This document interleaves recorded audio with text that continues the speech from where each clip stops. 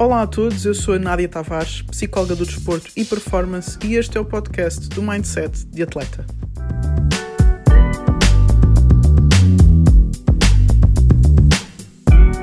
Hoje estamos em modo entrevista à conversa com Bruno Novo, preparador físico de atletas profissionais. Tanto a área da psicologia do desporto como da preparação física servem para melhorar a performance dos atletas. Estas duas áreas conjugam-se muito bem. Sem mais demoras, passamos à conversa. Espero que gostem. Bem, bem-vindo, Bruno Novo, ao podcast do Mindset de Atleta. Obrigada por teres aceito o convite para partilhar connosco a tua experiência de preparador físico, não é? Muito obrigado, Nádia, preparador físico, inclusivamente de atletas profissionais, não é? Exato. Consegui, através agora do trabalho e do meu, e do estudo e da própria procura, consegui então chegar a um patamar onde queria e é tentar agora sempre superar e criar novos objetivos, que é o que nos leva para a frente. É uma área que eu gosto muito de trabalhar. Eu acho que todas as áreas que existem à volta do desporto, na área multidisciplinar, acho que é que eu gosto mais de trabalhar. Inclusivamente eu e tu conhecemos a treinar, não foi? Treinar crossfit. Exatamente, é isso que ia dizer. Uma área que toda a gente fala, toda a gente critica, mas aquilo o crossfit é uma junção de várias modalidades que se cruzam, e acho que é o ideal e gostamos muito daquilo e como estamos na mesma área, como se cruza, voltamos então a cruzar agora nesta conversa. Sim. E pronto. Se calhar podemos começar por contar-nos porque é que te tornaste preparador físico, então. Ok. Como é que eu me tornei? Isto é uma coisa muito interessante, porque toda a gente diz que tem uma referência daqui, daquilo e daquele outro, mas a minha referência sempre foi o meu pai. Sempre me incutiu, na minha formação a fazer desporto. Desde criança comecei, lembro perfeitamente, natação, karaté, desportos individuais e coletivos, futebol, ténis. Tentou que nunca tivesse uma especialização numa área e então a partir disso, sempre estive muito ligado à atividade física. Mas, como o meu pai foi atleta profissional e sempre tive aqui uma referência em casa e um ídolo a quem seguir, e a dar conselhos de como fazer, superar certas decisões ou não decisões e até foi nomeadamente ele que me disse, porque eu tentei ser atleta profissional, mas como não consegui pôr em sucesso da minha parte, o homem chegou ao pé de mim e disse assim, deu uma palma de minhas costas, está na hora de voltar a estudar, a voltar aos estudos, para que, temos que seguir outro caminho. Vida, não é? Exatamente. Então foi através dele, tive aquela veia, mas também no momento da hora certa, para seguir o caminho certo, também me ajudou, por isso daí ser então essa pessoa. Tens aqui duas vertentes da parte da preparação física e do treino, que é a parte mais do exercício e da saúde, pessoas comuns mortais que vão ao ginásio, e atletas de alta competição que estou a tentar melhorar a sua performance. Eu passei pelos dois, são duas coisas diferentes, não sei se sentes o mesmo, porque quando eu era atleta de alta competição parecia que era mais fácil arranjar motivação para ir treinar porque eu tinha jogo ao fim de semana e porque tinha um compromisso com a equipa. A partir do momento em que não tenho essa recompensa externa, ir treinar só por causa, entre aspas, da saúde, tornou-se um bocado mais complicado. Que diferenças é que vês aqui entre estes dois mundos? Isto aqui, tu agora, o que tu disseste agora, isto aqui dá para ter assunto de conversa durante horas e horas, porque é um facto muito interessante. Desde já, a alta competição, como tu estás a dizer, é individualizada. Cada um de nós tem uma forma e uma maneira de ver totalmente diferente. Logo a partir deste momento, que agora estavas a referenciar, de ser uma modalidade profissional, é a nossa vida e é o nosso custo financeiro, é o nosso ganha-pão. Por isso, como somos atletas de alta competição, dedicamos à nossa profissão. É a mesma coisa que um engenheiro ter as suas funções, o médico ter as suas funções. Por isso, o que eu estou a dizer com isto é, vou agora dar um exemplo, se calhar, tu agora começas numa startup ou então numa grande empresa, num lugar cá em baixo, e tu começas a ter a motivação de querer chegar mais acima, mais acima, mais acima, para que quando te reformares, pronto, tens se calhar a melhor reforma possível, não é? Pronto, um atleta de alta competição é igual. Ele não se vai contentar por estar cá em baixo, independentemente da modalidade, ser coletivo ou não, ele vai, pelo menos os atletas que eu trabalho e o mundo que eu estou à volta, pelo menos pensam todos assim, é tentar superar para que quando acabarem então a sua carreira, estarem bem, não só financeiramente, mas também a nível psicológico, conseguirem ter então aquela conquista de pá, consegui, e se não consegui, tentei. Pronto, Sim, dei o meu melhor, consciência tranquila. Exatamente, mas pronto, agora também já estou a desviar um bocadinho da pergunta, mas sim, de modo a facilitar e então resumir isto, o mundo dos meros mortais, pronto, que somos nós que não vivemos propriamente da competição ao fim de semana, ou então num período sazonal, por exemplo, uma preparação, por exemplo, aos Jogos Olímpicos ou algo do género, agora estou a dar um exemplo mais específico. Mesmo aquelas modalidades que têm uma competição de vez em quando, o atletismo, não é? A vela, desportos individuais, o judo, não é? Até o fisiculturismo, pronto, os bodybuilders, algo do género, têm uma competição de vez em quando. Exatamente, para uma cidade.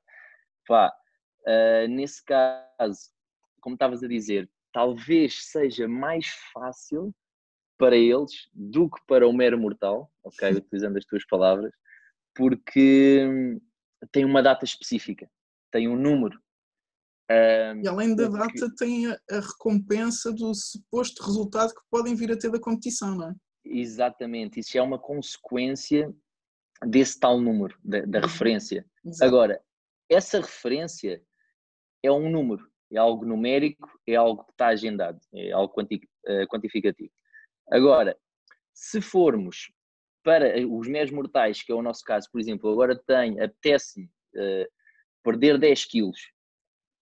O meu mindset, a minha forma de pensar de perder 10 quilos é totalmente diferente do que algo que é imposto e não dá para mudar.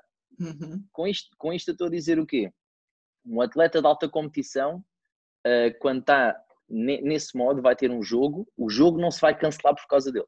Exatamente. Por isso, o que acontece é, talvez os meros mortais relaxarem, eu não vou dizer um desleixo, mas talvez haver uma acomodação da parte das pessoas e não mentalizarem, se não criarem criarem um mindset forte nesse caso, para dizer, eu vou perder os 10 quilos. Por isso, estamos a falar de situações totalmente diferentes, totalmente variáveis, onde esses 10 quilos pode ser em janeiro, como pode ser janeiro do outro ano. Exatamente. E o jogo não pode ser em janeiro do outro ano, mas sim em janeiro deste ano. Pronto, é basicamente, e resumidamente, acho que é isso que... Acho que até a nível psicológico, os estudos o que têm comprovado é que as pessoas que conseguem perder peso, manter a saúde, manterem-se em forma, têm muito mais objetivos intrínsecos do que propriamente o extrínseco de perder peso, do caber num vestido para um casamento. Não tenhas dúvidas disso. Mas não tenhas mesmo dúvidas.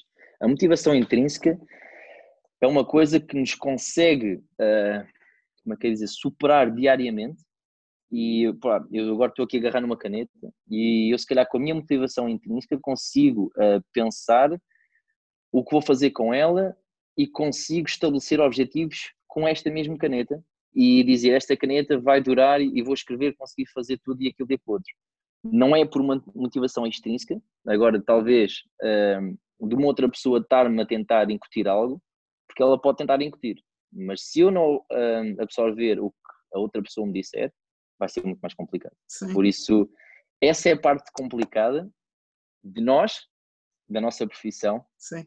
Que principalmente, pronto, a minha profissão tem, como é que é dizer, para chegar à excelência temos várias vertentes, é como se fosse, temos a parte da nutrição, temos a parte a parte psicológica, temos muitas vertentes onde um atleta, e não só um atleta, pronto, um ser humano normal, para estar feliz e para se realizar, tem que ser completo. É por isso que não podemos ter vários copos de água, agora estou a dar um exemplo de um colega meu, e só se esse copo de água estiver cheio, pronto, está agora a simbolizar uma qualidade física, eu não posso ser só bom numa coisa, eu tenho que ser bom em várias coisas.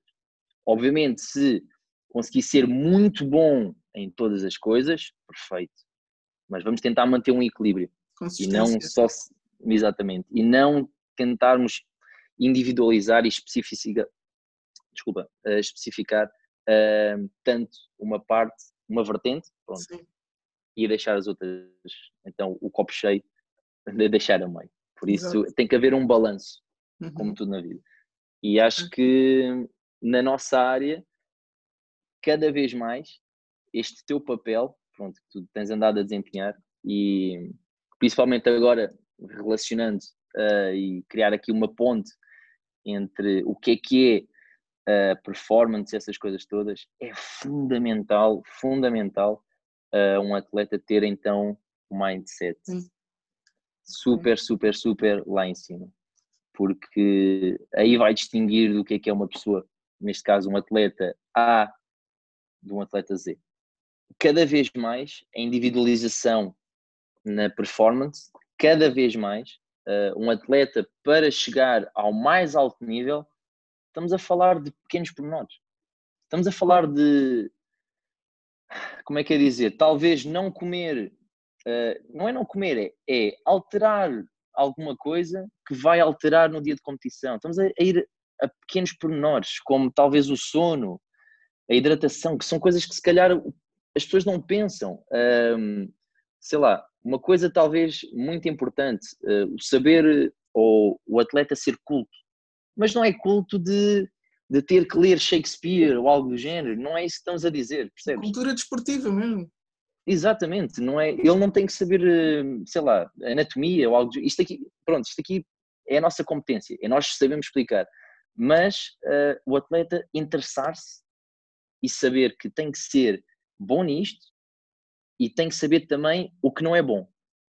Essa é a inteligência que eu tento sempre transmitir aos meus atletas, às pessoas que eu acompanho, independentemente se são profissionais ou se não são profissionais. Sim, isto bate exatamente com o que eu tenho tentado também transmitir aos atletas com que trabalho invisível, o trabalho extra, a minha curiosidade pessoal de eu procurar o que é bom para mim, o que é que não é, não só ficar à espera que o preparador físico me diga o que fazer, que o psicólogo me diga o que fazer, que o treinador me diga o que fazer, mas eu ter curiosidade e vontade própria de querer ser melhor todos os dias, porque não há coisa mais difícil do que treinar um atleta que tenha que estar sempre a ser motivado para treinar. Não é? A coisa mais prazerosa não é nada fácil que existe é um atleta que, por ele mesmo, o que é que és que eu faço? O que é que eu posso fazer mais? Como é que é dizer? Quando começaste o direto, foi uma coisa muito impressionante e agora posso contar.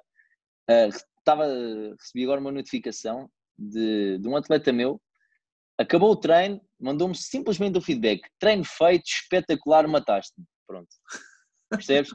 É aquela coisa que pode ser o feedback que for, seja quem for, independente de ser atleta ou não, esta motivação e este diálogo que cá entre o treinador e atleta, cliente, é fundamental. E para mim é muito gratificante saber que recebi agora este feedback e dei o estímulo a esta pessoa. Por isso, e estou a falar de um atleta profissional que disse-me isto e amanhã tem treino e pronto. Eu, obviamente que um dos meus trabalhos é trabalhar motivação, mas eu também, com minha motivação pessoal como psicóloga, gosto muito de trabalhar com atletas que a motivação já não seja problema. Se calhar é o foco, se calhar é a questão da disciplina, se calhar é a confiança, é conseguir reagir ao erro e estar focado no momento seguinte, é a relação com os treinadores, a relação com os colegas, é conseguir dar um passo em frente, mas motivação pode parecer um bocado estranho, mas é o que menos me motiva de trabalhar num atleta, porque eu estar a convencer ao atleta que ele tem que fazer mais para ser melhor, alguma coisa já não está bem, não é? Não, Outra coisa interessante entre estas duas áreas é que tanto a parte psicológica ajuda com a parte física, e acho que é por isso que eu gosto tanto desta área, como a parte física, quando um atleta se supera fisicamente, tem um impacto gigante a nível psicológico no atleta. mas não tenhas dúvidas. Não, é que esse é o pensamento certo. Mas eu acho que é mais a nossa parte psicológica estar muito lá em cima, e é mais talvez de 90% para que tenhamos sucesso na parte física. Agora, indo para a parte mais da performance. Mas não tenhas dúvidas, não tenhas quaisquer dúvidas. Uma Como é que influência mútua muito interessante. Eu gosto muito de ver isso. eu estou se calhar a pensar aqui, não sei, num exemplo talvez que possa demonstrar. Por exemplo, Euro, somos campeões europeus. Toda a gente falava e pronto, acho que é um assunto já muito, muito batido. O Éder, muito criticado por isto e por aquilo, pelas suas competentes físicas, pelas suas capacidades físicas em campo. Pronto, não é uma área que a nós nos compete, eu não tenho nada a ver com isso. Jogador extraordinário. Quando foi a aposta do selecionador, pronto, deu-nos a vitória. Fez aquilo que fez. E a minha pergunta é, como é que uma pessoa que levava pelos mídia um tanto hater, um tanto um ódio ou uma negação a tal, consegue passar do momento cá em baixo a lá acima? Pronto, isto quer dizer o quê? A motivação intrínseca dele tem que estar... Sim.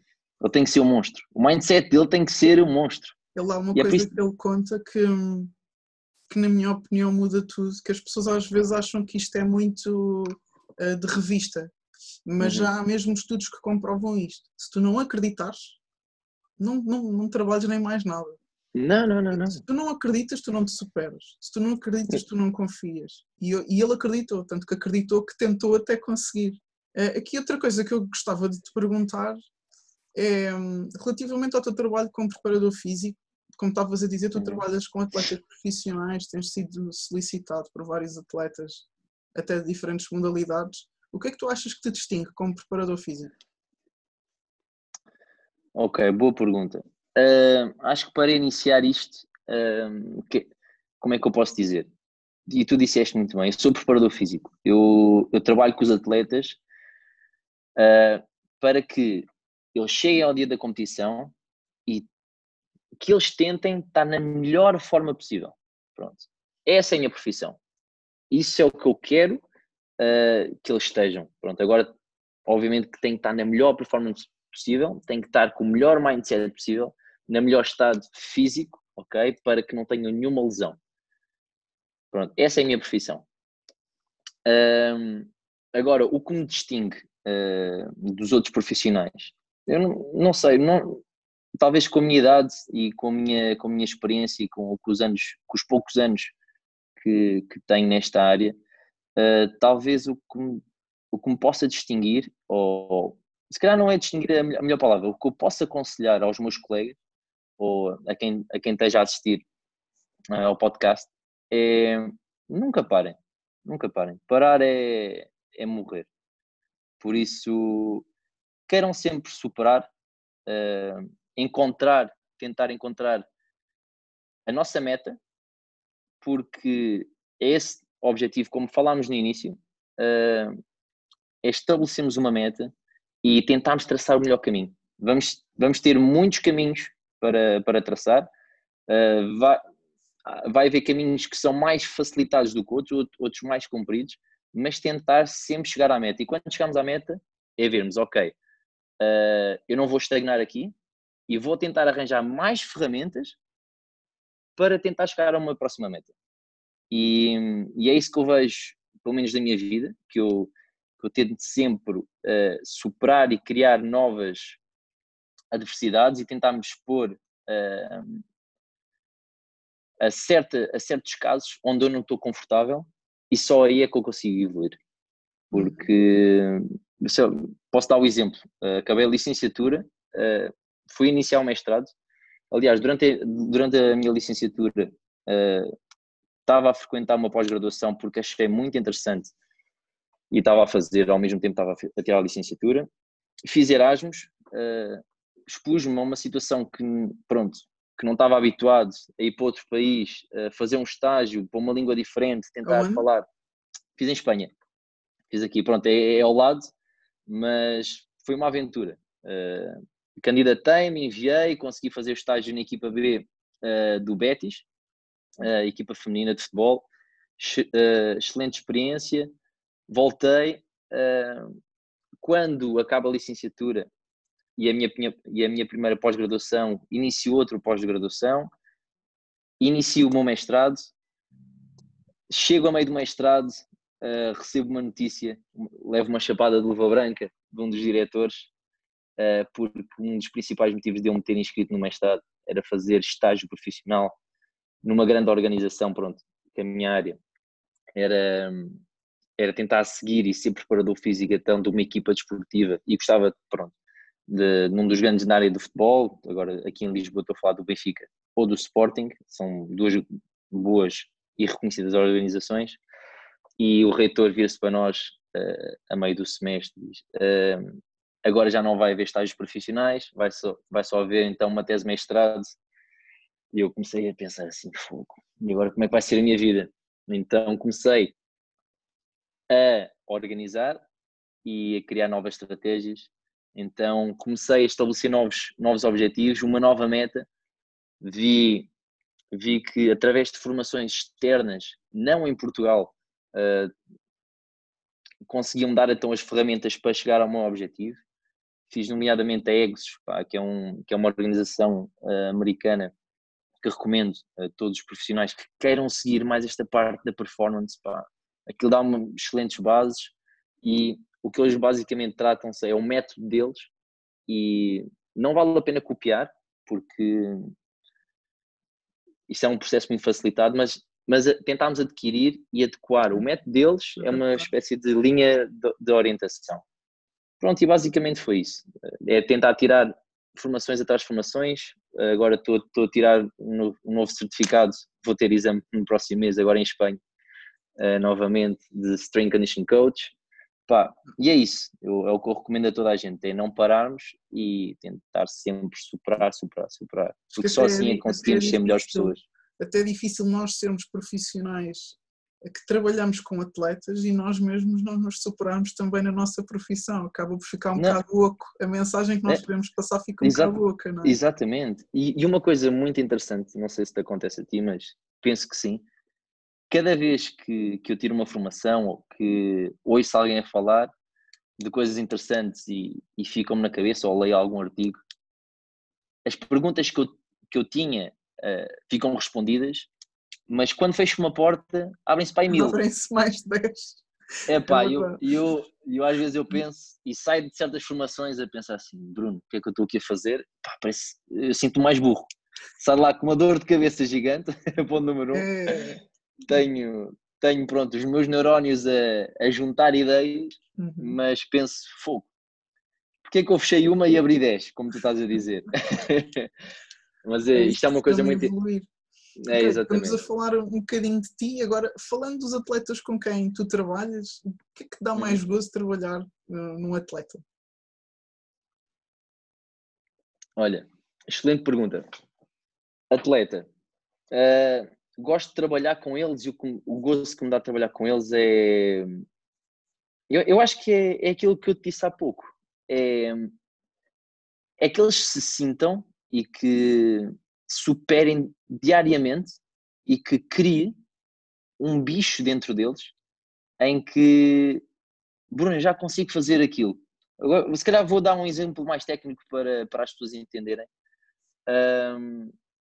Um atleta chega-se ao pé de mim e diz, Bruno, eu quero ser mais rápido, quero ser mais forte. Pronto, faço as avaliações iniciais que tenho com eles, independentemente da modalidade, obviamente, e a especificidade de cada uma. E temos que melhorar um padrão de agachamento. Vou agora dar um exemplo muito básico. Superamos essa tarefa e ele vira-se para mim e diz, Bruno, eu já faço agachamento com 100 kg. E eu fico assim. Ou então recebo uma mensagem, como recebi há pouco, a dizer, olha, acabei o treino, estou todo partido. Ou então o contrário, tens que puxar mais por mim. Ou então, Bruno, alguma dica para recuperar? Pá, estou-me a sentir um bocado cansada mais. O que é que eu devo fazer? O que é que eu não devo fazer? Esta própria, este próprio interesse, esta criação do bicho, como eu tinha dito, de tentar incutir ao meu cliente, ao meu atleta, esta necessidade, e ele ver que só através disso é que ele consegue chegar ao mais alto nível, porque estamos a falar, e novamente volto a referir, estamos a falar de pequenos pormenores. Quando é alta competição, estamos a falar de pequenos pormenores.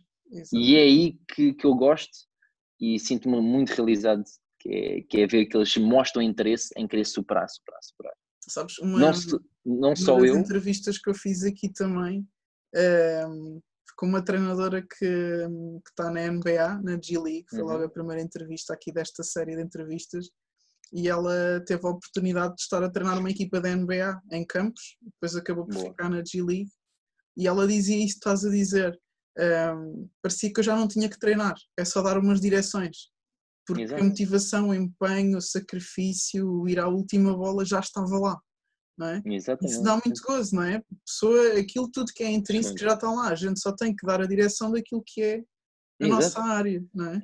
Porque às vezes, pronto, agora falando então assim, às vezes chegam atletas profissionais, e estamos a falar de alta competição, que já têm todos os padrões motores e psicológicos lá.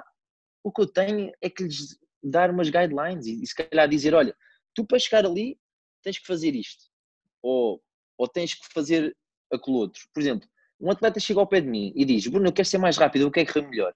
Ele já sabe correr. Basta pôr um cão atrás dele que ele corre. O padrão é isso que eu estou a dizer, o padrão de corrida está bom. Agora, vou alterar muito, não vou, vou tentar potenciar o máximo para que ele no dia da competição esteja nas melhores qualidades. Pronto, mas aí se calhar já entramos em algo mais técnico. Mas este é o exemplo. Sim. Aquilo já está, as competências, todas as competências já estão dentro do atleta.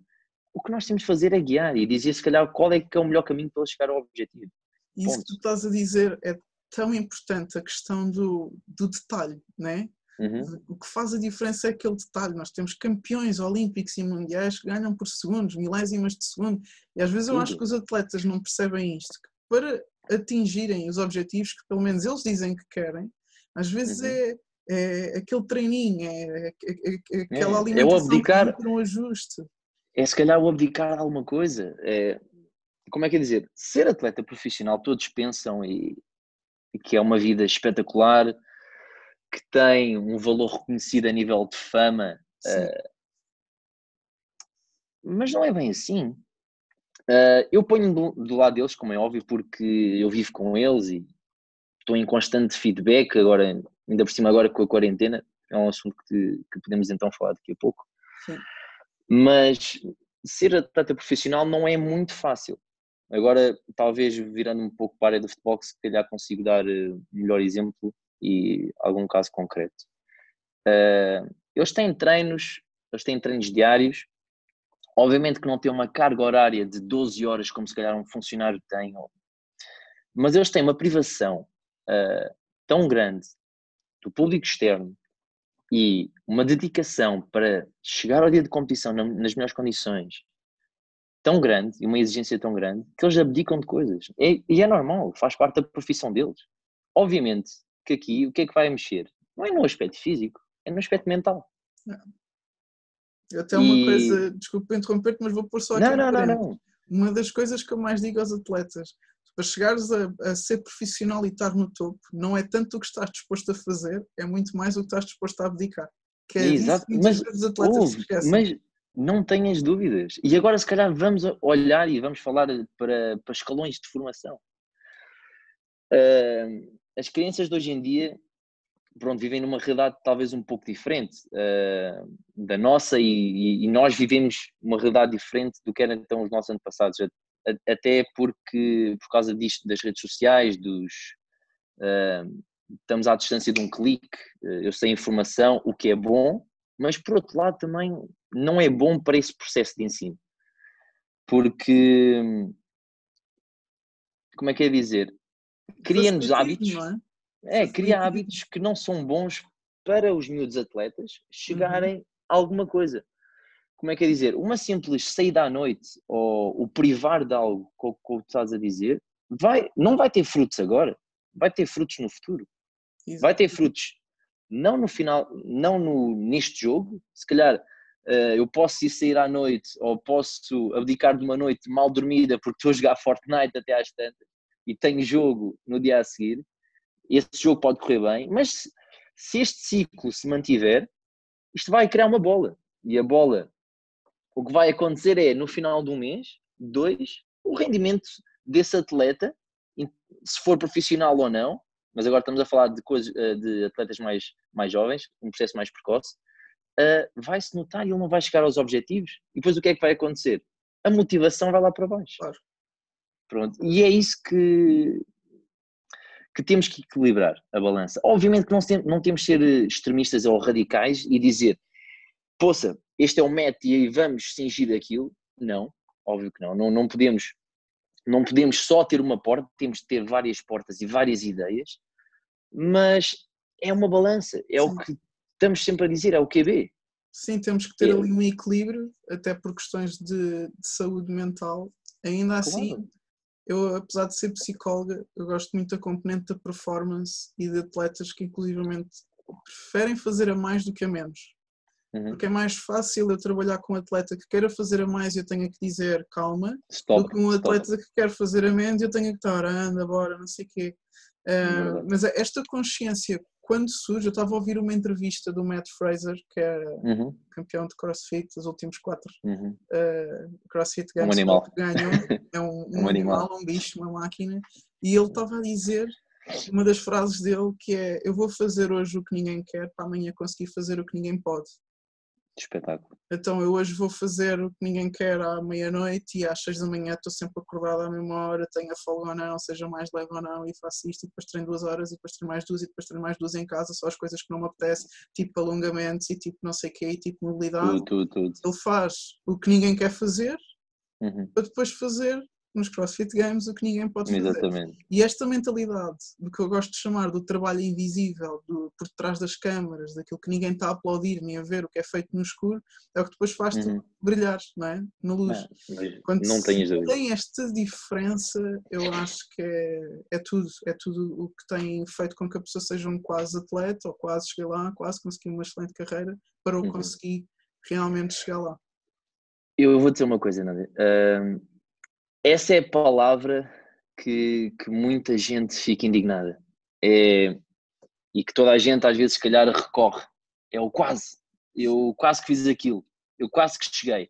Eu estou no treino e tenho 2 marcas. Eu tenho que fazer uma corrida de um lado ao outro. E eu estar a roubar metros é enganar psicologicamente e físico toda a preparação de um quase. Estes metros que são roubados, que se calhar é 1 metro, é um passo, é o quase. E as pessoas depois não pensam. Vão cortar daqui, vão dedicar dali e depois pensam, epá, quase que cheguei lá. Sim. E depois há então uma revolta intrínseca e pronto. E aí é o processo mais complicado de estarmos a tratar e dar a volta. Sim, de haver este tipo de honestidade, não é? Eu lembro-me que eu quando era atleta eu era uma gaja um bocadinho preguiçosa, principalmente para defender. Mas havia uma coisa que eu não deixava ninguém fazer quando havia treino físico, ou suicídios, ou sprints, que era fazerem mais do que eu. Se o treinador dissesse é para fazer 10 flexões, eu estava a fazer 12. Se o treinador dissesse é para fazer 3 sprints, eu estava a fazer 4, porque eu tinha pavor a que alguém estivesse a trabalhar mais do que eu. E atenção, que não era porque eu era mega atlética e que adorava correr e que adorava sprintar e que adorava defender e agachar-me e baixar o rabo para meter os dentes no chão e tudo.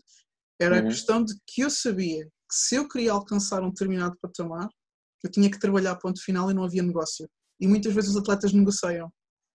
Não é isso que eu te ia dizer. Isso é um excelente exemplo e se calhar podemos pegar aí para continuar. É que o talento não é tudo. Não é? Em qualquer modalidade. Como é que é dizer? Talvez o Michael Phelps, se não trabalhasse tanto, ele não chegava onde chegou. Não. as medalhas que ele Não. ganhou, qualquer modalidade. Pronto, se Sim, calhar o futebol é mais fácil estarmos a falar porque tem a dimensão que tem, mas é verdade, através do trabalho. E agora, consegue-se ver mais que se trabalharmos por fora, vamos ter resultados no futuro. sim, E trabalhei. este trabalho invisível que tu estás a dizer, o trabalho da preparação física, a parte psicológica, a parte da alimentação, Descanso, tudo, tudo. exatamente, tudo vai chegar ao dia D, dia de competição, e vais-nos chegar a superar, a chegar um pouco mais acima. Sim, E esse é o quase que ninguém quer ter. sim. Eu ficava aqui a desenvolver este tema, mas queria-te Não, fazer mais algumas perguntas. Queria-te perguntar se tu recorres à componente mental para trabalhar com os teus atletas. Quão importante é que é um preparador físico recorrer à parte mental para trabalhar com os seus atletas? Esta fase da nosta vida que agora tivemos que construir e adaptar-nos a estas novas circunstâncias Sim, do Covid-19. Posso dar vários exemplos, mas vários mesmo dos meus atletas que estão em casa, de quarentena, que estão na 7ª semana, muitos deles estão no estrangeiro, são pais, ok? Têm família, já construíram família, já deram passos importantíssimos na sua vida, estão sozinhos, estão isolados, estão retidos num país diferente, uma língua diferente. Isso é muito complicado. Onde o seu cotidiano, que é estar fora, agora na prática do futebol, é estar dentro de um campo de futebol a desempenhar as melhores funções, seja marcar gol, seja defender, tirar isso é muito complicado. Eu logo de início, desde o início comecei a ver e certos clientes contactaram-me e disseram: Bruno, eu não estou a conseguir lidar com isto, eu estou-me a sentir mais preguiçoso, mais desleixado.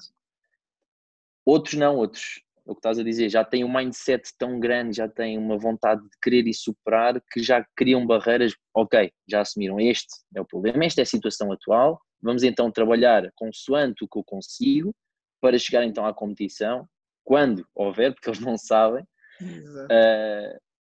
e tentar estar no meu melhor. Por isso eu tenho essas duas faces e nesta situação não está a ser nada fácil. Ainda ontem um atleta meu disse-me: epá, Bruno, fogo. E eu posso dizer, é o meu atleta que mais focado, que dá-me constante feedback, que eu às vezes até fico parvo e super surpreendido com a vontade dele querer sempre superar. É por isso que a evolução dele está sempre a crescer, percebes? E dá-me um prazer gigante. Portanto, pá, é o que estás a dizer. Esses atletas, quando demonstram interesse em querer mais e mais, sem tu estás a incutir algo, a mim dá-me uma satisfação gigante e um sorriso à orelha a orelha. Estás a falar de uma coisa muito importante que eu também falo muito com treinadores, que é a relação. Não é? A parte da relação, que é a parte mental e psicológica que há mais entre um treinador, ou neste caso um preparador físico e o atleta, é a parte da relação. Não é? De importar-se com a pessoa além da competência que ela traz para a área técnica em causa. Não é? Quando Mas não alimentamos tenho as essa dúvidas. relação, a pessoa confia no teu trabalho e mais facilmente tu dizes vai e ela vai. Não é? Claro. É o que falámos há pouco, é a guideline para ele seguir o caminho. Mas isto aqui é como tudo, isto aqui podes ir para o lado também sem ser da parte da performance. A parte de, já saltámos a parte da angariação, a parte da retenção do cliente é igual, o processo é igual. Eu para manter a minha comunidade, porque eu tenho a minha comunidade que são os meus clientes, eu tenho que dar tudo o que tenho a nível de todos os aspectos que eu consigo dispor. Sim. E só assim é que eu consigo que eles se mantenham motivados e que atinjam os objetivos propostos, tanto eu como ele. E acho que é esse o caminho. Acho que é esse o caminho que se deve percorrer. E agora, aqui no tema, algumas pessoas que vão ouvir isto não são atletas de alta competição, voltando aqui um bocadinho ao tema dos PTs e dos ginásios. Eu quando deixei de ser atleta, pronto, minha tentativa sempre foi ginásios antes de encontrar o CrossFit que me salvou a vida. Mas de ter PTs, alguém que puxasse por mim como o meu treinador puxava por mim, que eu precisava dessa exigência, de alguém a dar direções, de alguém a exigir de mim mais do que aquilo que eu achava que conseguia dar. E fiquei com a ideia de que os PTs precisam muito trabalhar a área da psicologia, porque senti muito pouca relação. Com os 2 PTs Não. que tentei, senti exatamente a mesma coisa, que era chegar, pagar, fazer e vazar. E a pessoa depois via-me no ginásio e não me dizia nada, me perguntava como é que estava a correr os treinos, Mas nem, não tenhas não há dúvidas. relação, não é? Então não há retenção da pessoa. Não é? Exatamente. Mas não tenhas dúvidas que esse é um processo fundamental. Porque passaram a primeira fase, a angariação, a avaliação, perfeito, criaram empatia. Agora a parte da retenção, isso é fundamental. Sim. E a parte de criar objetivos para superar as adversidades, seja ele for atleta desta parte da quarentena, de ele dizer, Bruno, o que é que eu tenho de fazer para superar? Eu como treinador, eu tenho que dar várias respostas e eu tenho que ter esse conhecimento, daí estar sempre em constante formação, saber qual a melhor resposta a aplicar ao caso. Eu tenho o caso do atleta A e tenho 10 ofertas. Consigo dar 10 soluções ao atleta A. Eu não posso ir por tentativa e erro, como é óbvio, porque não estamos aqui a falar de um objeto ou algo do género. Eu tenho que saber analisar a melhor forma e saber aplicar. Por exemplo, talvez uma estratégia que eu utilizei neste meu atleta e logo de início, como disse, Bruna, não estou a conseguir, estou muito desleixado, os meus níveis de motivação estão lá em baixo, não consigo fazer o plano de treino que tu me recomendaste, preciso da tua ajuda. O que é que me aconselhas? Nesse momento, o que eu fiz foi, esse atleta estava isolado num país totalmente diferente, eu disse, olha, ele está a precisar de um treino diferente, talvez de estar incluído numa comunidade, e basicamente o que eu fiz foi pegar nesse atleta e em alguns dias da semana juntar a um grupo e a motivação dele passou de 0 a lá para cima. Pronto. É um exemplo. É um exemplo. E é um excelente exemplo. É o que tu estás a dizer e acho que nós partilhamos a mesma ideia, desta ideia do CrossFit, desta ideia da comunidade. Eu posso dar o meu exemplo, porque eu sou consumista do exercício físico. É verdade, eu sou consumidor. Pronto, toda a gente é atleta, como é óbvio, uns mais que outros, porque uns dependem e vivem disso, que é o ordenado deles. Mas eu gosto muito do CrossFit por esse mesmo motivo. Eu, quando vou para o ginásio para fazer um trabalho de força ou trabalho mais metabólico, eu não consigo fazê-lo sozinho. Então, eu tenho que criar estratégias e às vezes isso aqui é um bocado irónico, porque eu sou preparador físico e pago um estabelecimento para frequentar e essas pessoas fazem o meu próprio programa de treino. Obviamente que eu, pronto, às vezes ajusto e crio um para mim, para complementar, mas eu pago a outras pessoas para fazer o meu trabalho. Percebes? E é a diferença, então, de um ginásio normal e de estar inserido numa comunidade a fazer isso mesmo. Porque estamos, não sei, aliás, tu sabes, são a diferença de valores, a conversa disto e com o outro, que te mantém motivado a querer ir todos os dias e querer superar.